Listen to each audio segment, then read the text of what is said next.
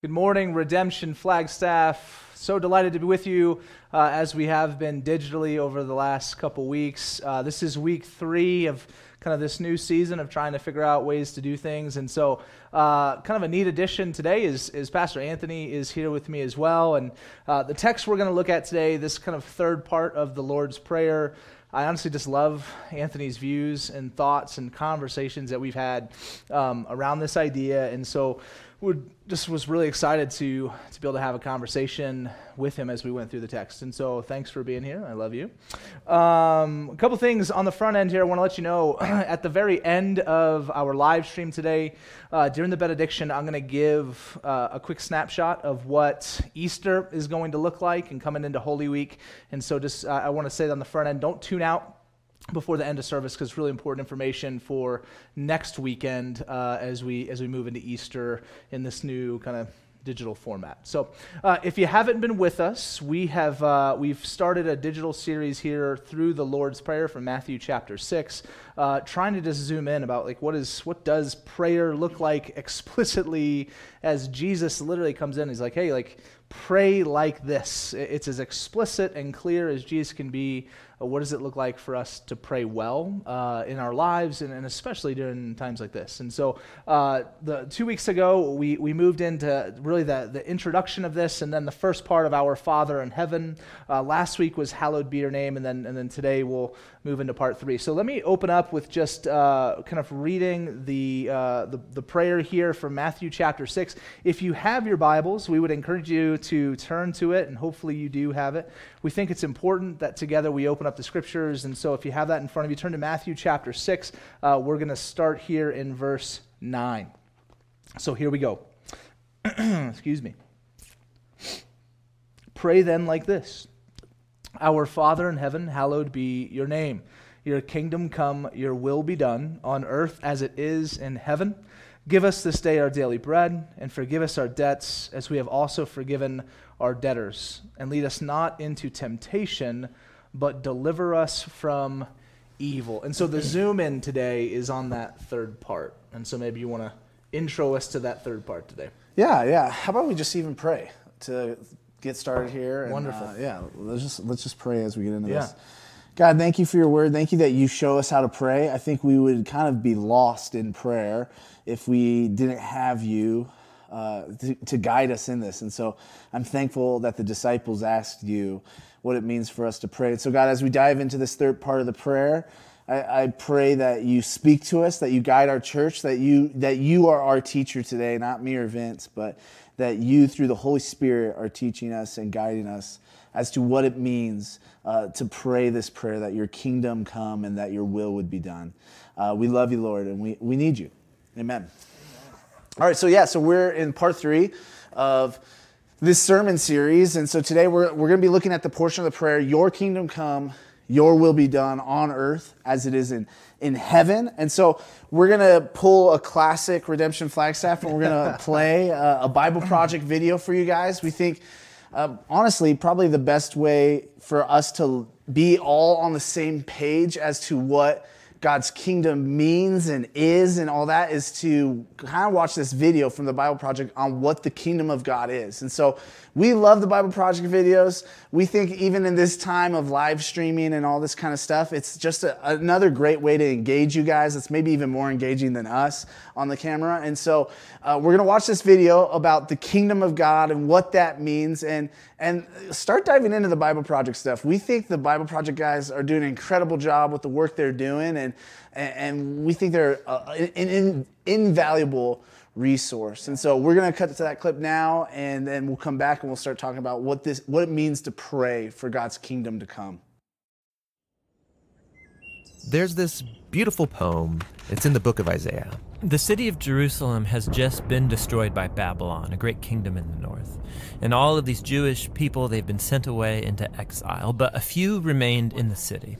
And they're left wondering, what just happened? Has our God abandoned us? Right, because Jerusalem was supposed to be the city where God would reign over the world to bring peace and blessing to everyone. Now, Isaiah had been saying that Jerusalem's destruction was a mess of Israel's own making. They had turned away from their God, become corrupt, and so their city and their temple were destroyed. Yeah, everything seems lost. But the poem goes on. There's a watchman on the city walls, and far out on the hills we see a messenger, and he's running towards the city. He's running and he's shouting, "Good news!"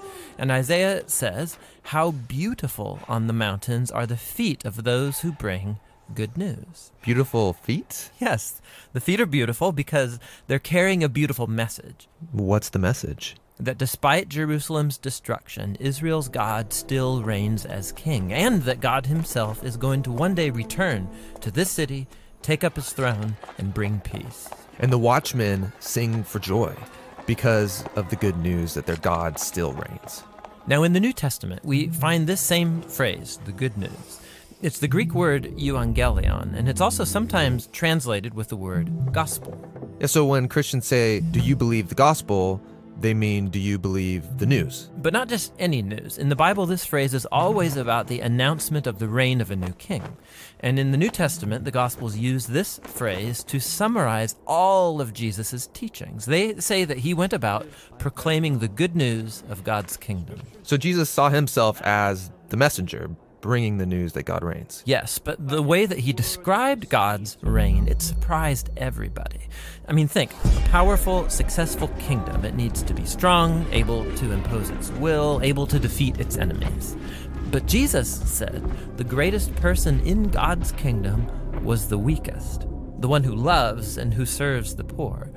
And he said that you live under God's reign when you respond to evil by loving your enemies and forgiving them and seeking peace. This is an upside-down kingdom. Now, Jesus also said that this kingdom was arriving with him. Yeah, so for example, there's this really interesting story where there's a high-ranking Roman officer, and he comes to Jesus begging him to heal his servant. And he even calls Jesus his Lord, acknowledging that Jesus is his authority. Jesus praises this man for recognizing what no one else yet had, that not only was Jesus announcing God's kingdom, he was the king. And so the word gets out that this Jewish man from Galilee is talking and acting like he's the king of Israel. He's appointing 12 disciples, which are an image of Israel's 12 tribes. He's healing people, forgiving people their sins. And all of this so threatened Israel's leaders that they finally decide to have him killed. And Jesus let them. Yeah, which is a weird thing to do if you're trying to become king. That's right. But for Jesus, this is what had to happen. Jesus saw the sin and the devastation of his people Israel as just one small part of the entire human condition. How all humanity has rebelled against God, resulting in the tragedy and devastation of our whole world. And so how is God going to bring his reign over such a world? Jesus believed it would be through an act of sacrificial love for his enemies. This is why in the Gospels, Jesus' crucifixion is depicted as his enthronement as the King of the Jews. Yeah, he receives a crown. He also receives a robe. He's exalted up, not onto a throne, but onto the cross. How beautiful are the feet that bring good news. And the good news now is that Jesus has defeated death and that he reigns as king, that he's dealt with our sin and corruption himself, and that he's conquered it with his life and with his love. And then Jesus sends his followers to go out and keep announcing this good news of the upside-down kingdom. And to invite everyone to give their allegiance to him, the king who defeated death with his love.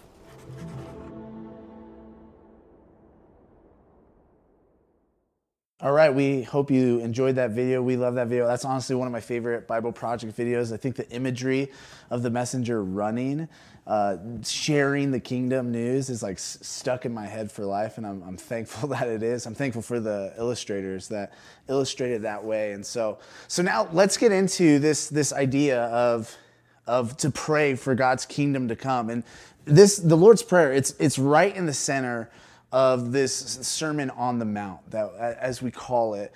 And it's really, the Sermon on the Mount a lot of times is kind of like referred to as almost like Jesus's like constitution for believers, or we could see it that way. And so if prayer and the Lord's Prayer is at the center of this, and even kind of this, your kingdom come, your will be done, almost at the center of the prayer, I think like this is pretty important for us to focus in on. And so we're going to focus in on like all the parts of this prayer and what that means for us. So let's just right away look at the first part of this prayer. It's just the word your. If you look at the word your, that I think it is really important to notice and understand that we are praying for God's kingdom. The your there refers to God, okay? It's not referring to someone else or us, or it's referring to God. And I think noticing that is such a good reminder for me personally, because I think I wake up every day with the opposite intent here. I wake up just thinking, how do I build my kingdom?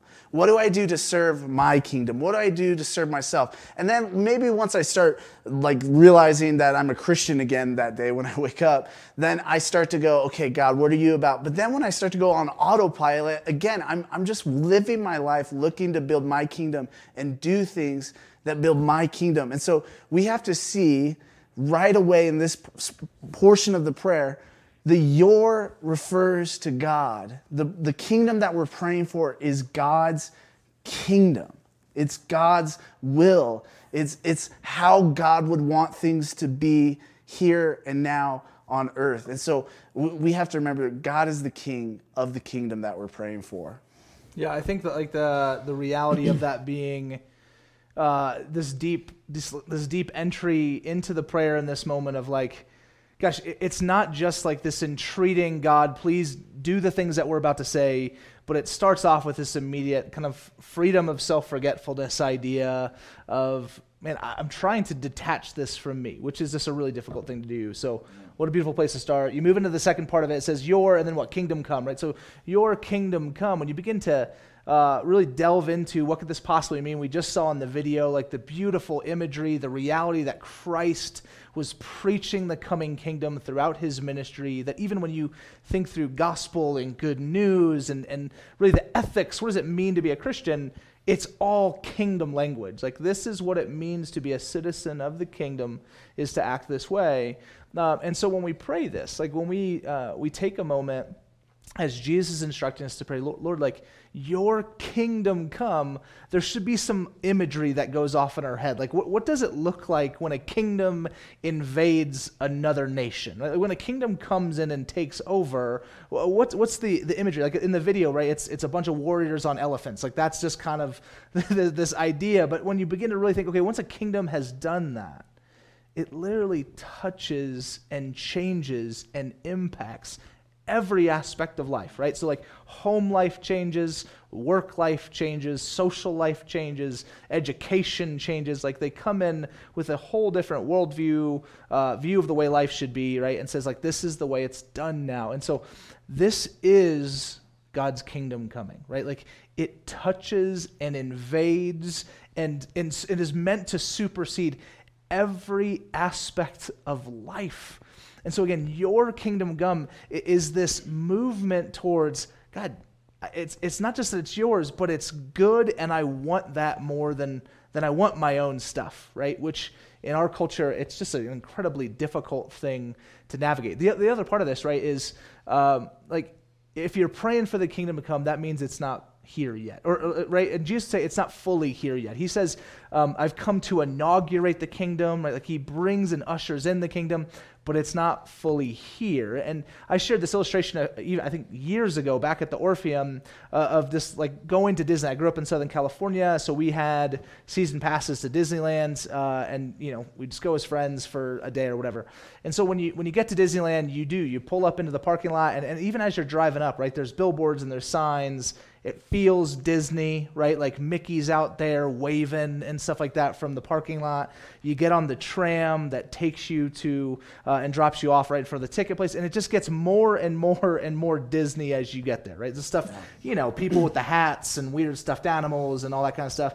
And then you go buy your ticket, and then but you're really not in Disneyland until you go through the gates, and then you're really there, right? So this idea of the kingdom is present, and there are signs of it everywhere, but we're not fully in the park yet, right? Like, we're not fully into the park this side of heaven until we get reunited with him. And so this other part of the your kingdom come language is this, God, like, we realize this world is not as it should be, right? It's not fully Disneyland, right? Like, the world is broken. And how much, is there a better time for us to truly acknowledge that right now than the season that we find ourselves in, where life is very upside down for many of us. Many of us are experiencing at real deep levels pain and difficulty and stress and fear, anxiety in ways that we never have before.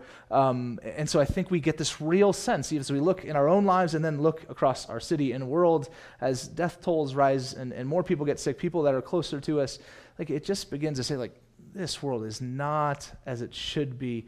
Lord, would your kingdom come? Like, would your way of doing things, would that be present? Okay, so then he says this other part, which is, it's a similar idea, but just your will be done, right? So it's kingdom come and your will be done, not my will be done, which is, again, such a, I'll vouch for Anthony. When he wakes up, very selfish. Okay, so, but just that idea of, like, I think we're all just like an incredibly our will-driven people. Like, we want what we want, and we want it now.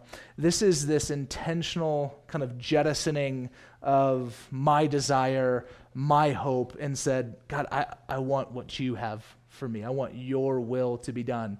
When you navigate this idea of will, and we can't delve too much into it from a theological perspective, but this idea of that God has this sovereign will, and he has also, like, this moral will. And I'll break it down like this. When I think about my kids, and many of you families, if you're at home, like, you're getting a lot of time with your kids right now. They're not in school. They're not doing that stuff. And so I've really zoomed in on how I'm parenting and what does life look like. The other day, James flipped over a chair, unzipped the bottom, crawled inside, and, like, hid in there. Like, it's absolute chaos and yet beauty. Pixar's saving our life, that whole type of stuff. And so in the midst of all that, there's a couple things, right? There is a will of mine that is seeking the flourishing and the good of my boys that they know nothing about, right? They just experience it, but they're not told about it. Like, they don't know that I pay the bills so that the electricity stays on. Oh, I tell my so kids. That you lord it over them. You turn the lights off, like, that's house. what you get. Yeah, that I rent. Yeah, exactly. So, I mean, that's right, but they don't know the workings of, like, the environment that Verity and I try and create for their good, for their flourishing. Yeah. They just live in it, right? And even then the things that might be perceived as negative, but we know from our perspective they're better. But then there's, like, what would be equivalent of the moral will of God, of the times I go to Finley and James and I'm like, dude, do not hit your brother, right? Like, do not eat your foot that just stepped in coronavirus, right? Like, it's just like just these things are like, hey, do not do that. Like, that's God calling us and saying, no, my will is not just like, it's not just the environment I've created, the story I'm writing, the things that you cannot know about. I've also told you the way I want your life to be. Like, I've told you what life should look like. And so again, this prayer is such a gift to the church because if we think life is best lived through our lens, then this prayer is terrible.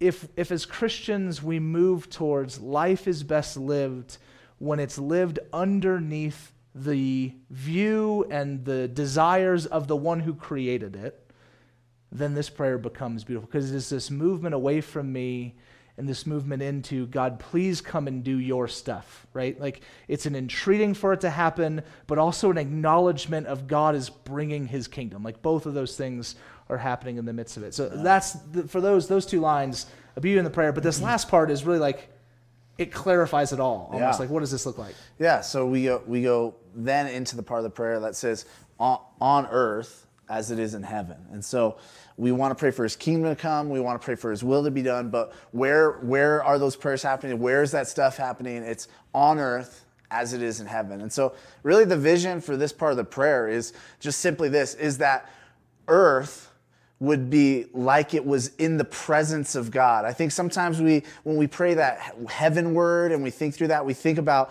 dying and being in this like cloudy place with God. That's amazing. And I think a lot of times that word heaven there in the Bible, it's trying to convey the presence of God. Yeah. And that the presence of God is altogether different than what our life is like or what this earth is like. And so that's the vision for this part of the prayer, is to simply just go, God, let where I am, let where we are be as if it is in your very presence.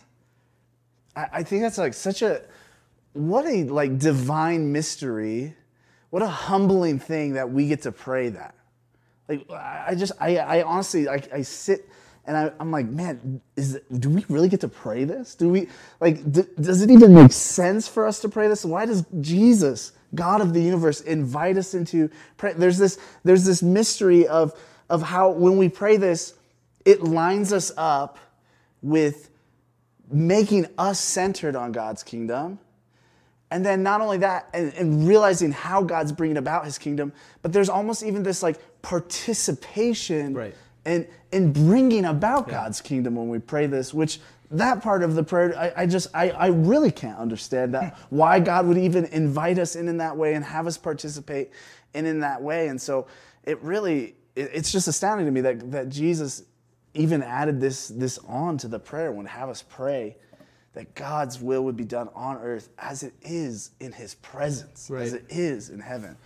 There's like a real sense of like in the midst of it, it's meant to elicit, I think, right when Jesus was sharing with his apostles and disciples in this moment, the Sermon on the Mount, as all the people are gathered, it was meant to elicit longing, right? Like, gosh, like this is not great. Yeah. They're like something is better. And they had a view, like they had a vision of what kind of heaven would be. And now we have the same thing. And I think even you're right, just kind of pulling that away from maybe some of the like Hollywood, cartoons, interpretations instead of like this robust returning of perfection and saying like, no, like this is what Jesus is calling us to pray. Like, God, we want it to be perfect here again. Like we want the garden to be back in all its fullness, and we're hoping for that. So, all that said, right? Like, okay, what does it mean though? Yeah. Okay, so if the prayer starts to shape out pretty clear, like we get a decent idea here of this is why he's asking them to pray that. Yeah. This is what it looks like.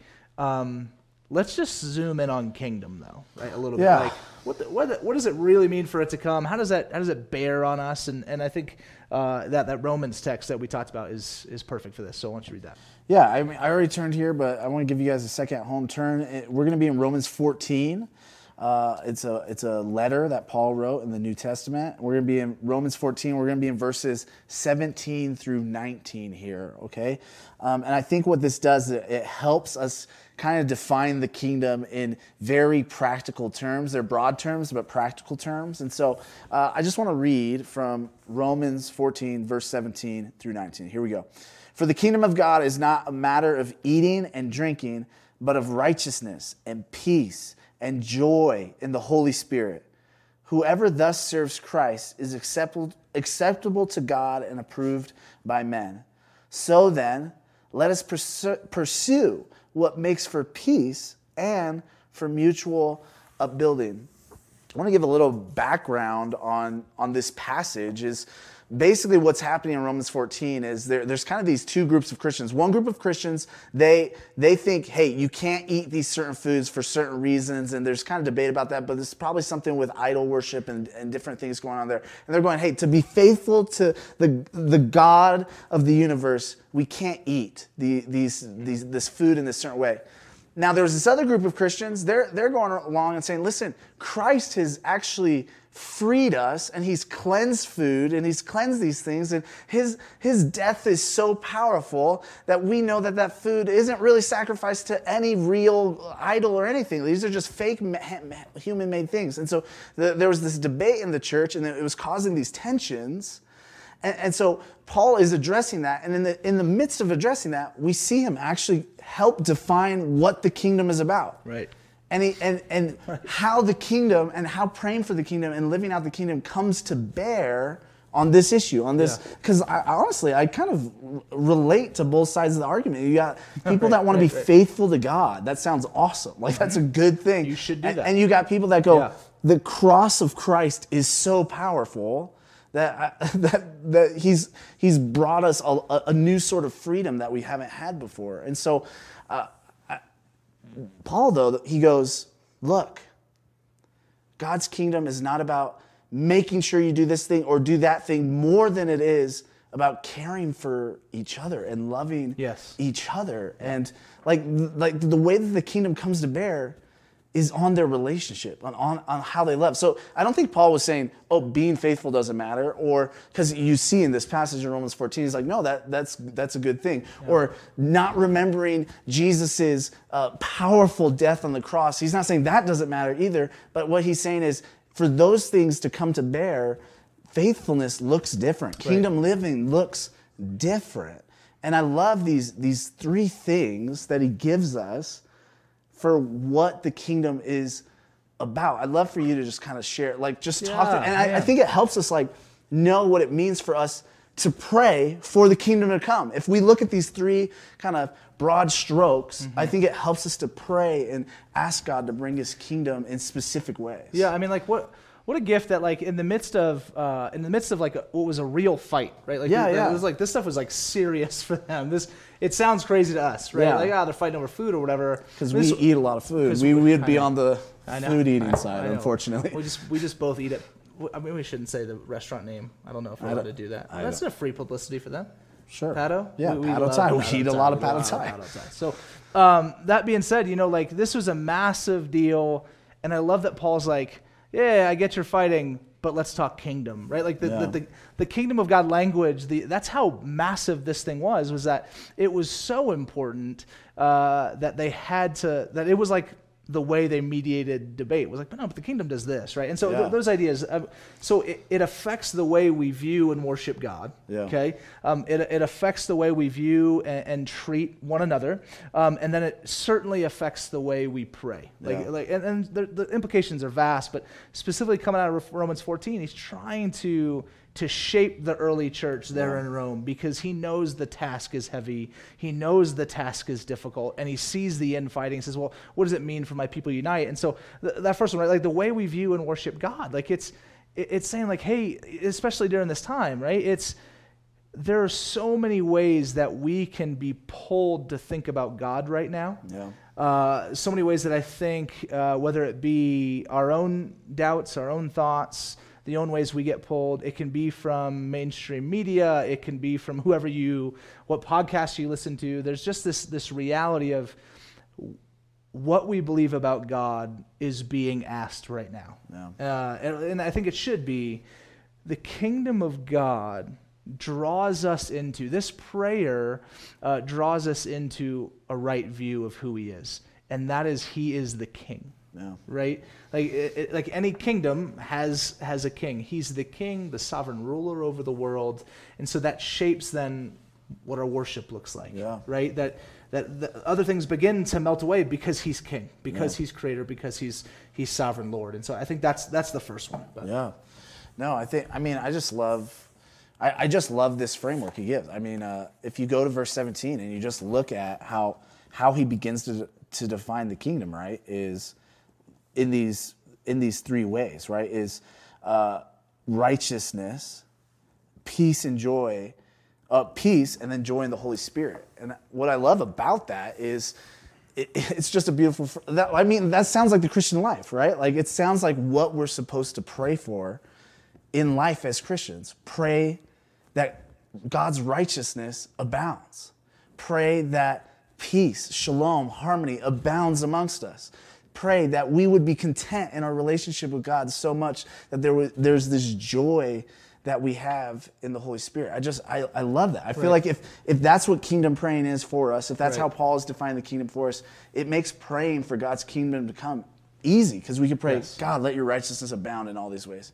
God, let peace abound in all these ways. God, let us have deeper joy in you in all these ways. And so I just love that. I love that framework in verse 17. Yeah, I think it's like if you imagine life operated in the midst of the stress of any season, but specifically the stuff that so many of us are going through, some people certainly more than others, if you could substitute, right, like my will, like my striving, let me just do everything right, and like the option is, hey, like give that away, stop clinging to that, and say like, no, righteousness, peace, and joy. Like that should be every hand raised right now of like, yeah, no, that's what I'm in for. Yeah. And just that freedom that is offered through the kingdom, right? Yeah. And then through this type of prayer of saying like, no, Lord, like, gosh, in the midst of the craziness, I'm running to this prayer, you know?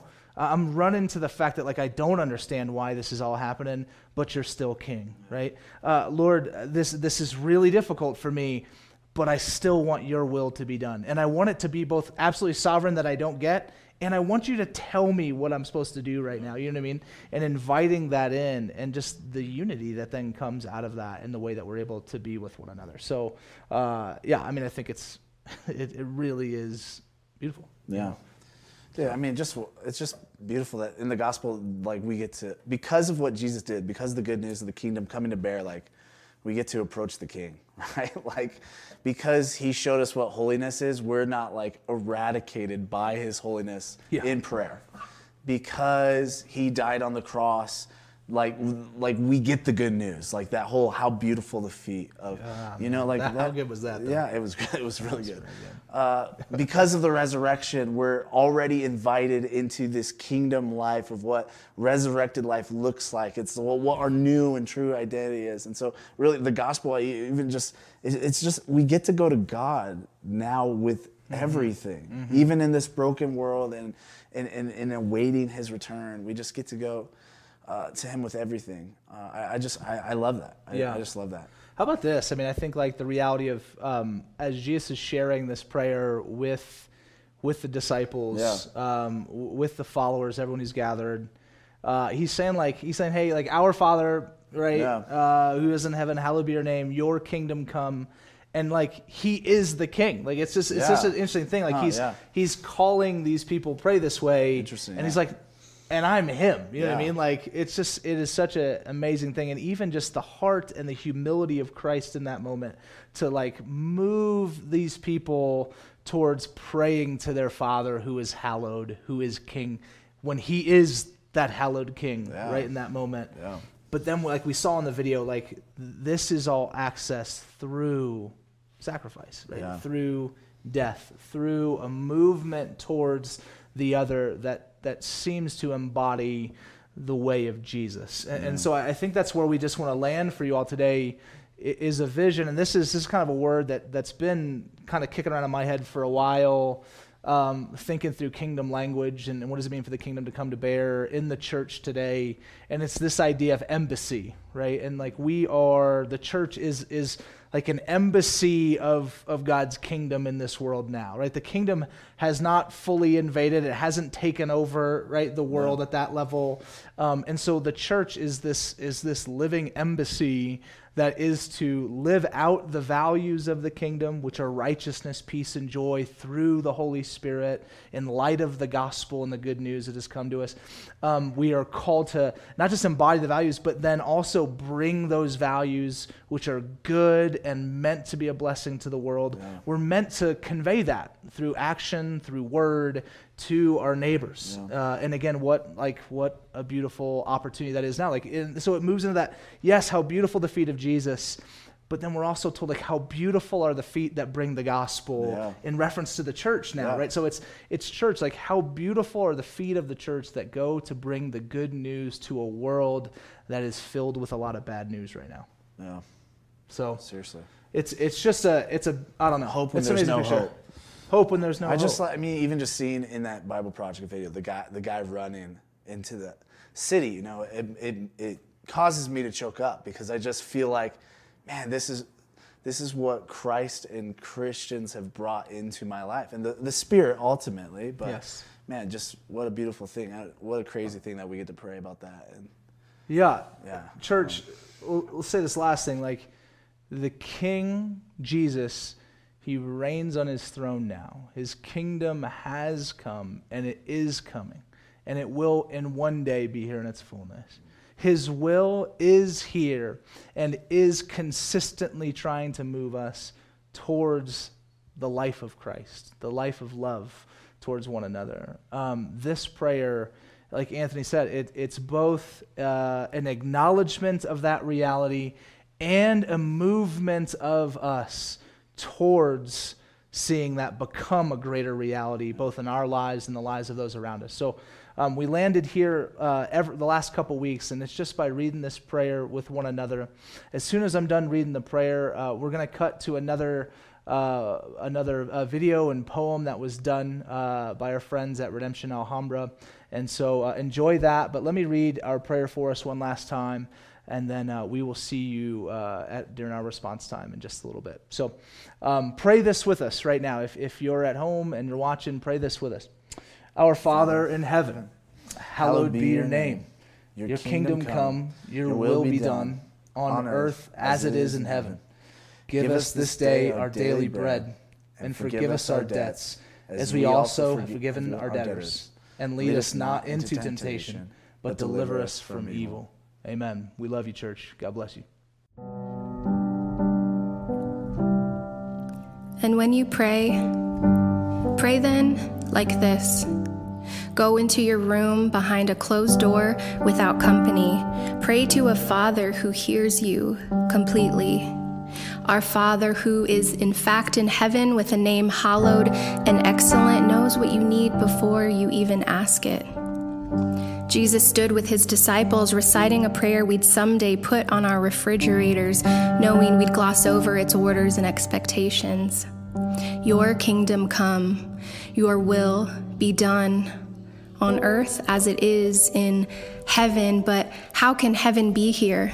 Look around, it's not hard to see chaos and uncertainty. Shouldn't God have fulfilled his promise to come quickly? We of little faith forget that he meets us in secret. In fact, most of his work is done opposite of how we'd expect it. He spoke to Moses away from civilization, called faith a small seed, and told us to have hope in what our human eyes cannot see. That the kingdom of heaven is like a treasure that's hidden, akin to bread baked with leaven. It goes into a fiery oven, tribulation where all the magic happens.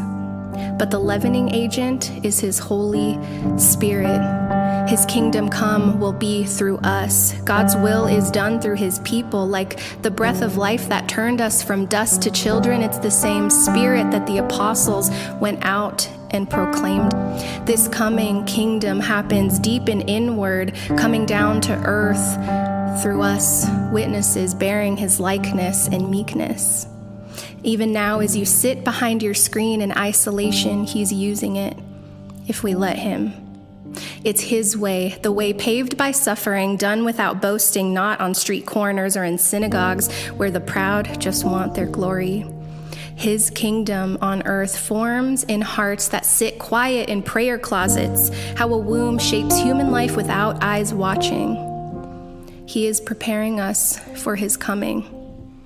And even though he gives Satan permission to afflict us, we'll come out of this sealed and perfected. As we're forced inside to lay low and pray, let your four walls be a reminder of his protective nature. It's a picture of God working while the King of Kings laid in a tomb. It was dark and his followers were confused. But all along, God was working while the world seemed shaken. Until that third day, the Father beckons, son, it's time to rise. Your work has not been forsaken. Like that leaven to the bread, the Holy Spirit is asking to come in and do his redemptive work among the dead, to renew our dry branches and grow our trust in him through fire and tension. Do not miss your chance to be a reflection of God's promise to come back on a mission. It's like what Paul said in Romans, if we hope for what we do not see, we wait for it with patience. We wait for him still, watching from our windows in obedience, for God's kingdom to come and for his will to be done in our homes across cities and nations, revealing his work here on earth as it is in heaven.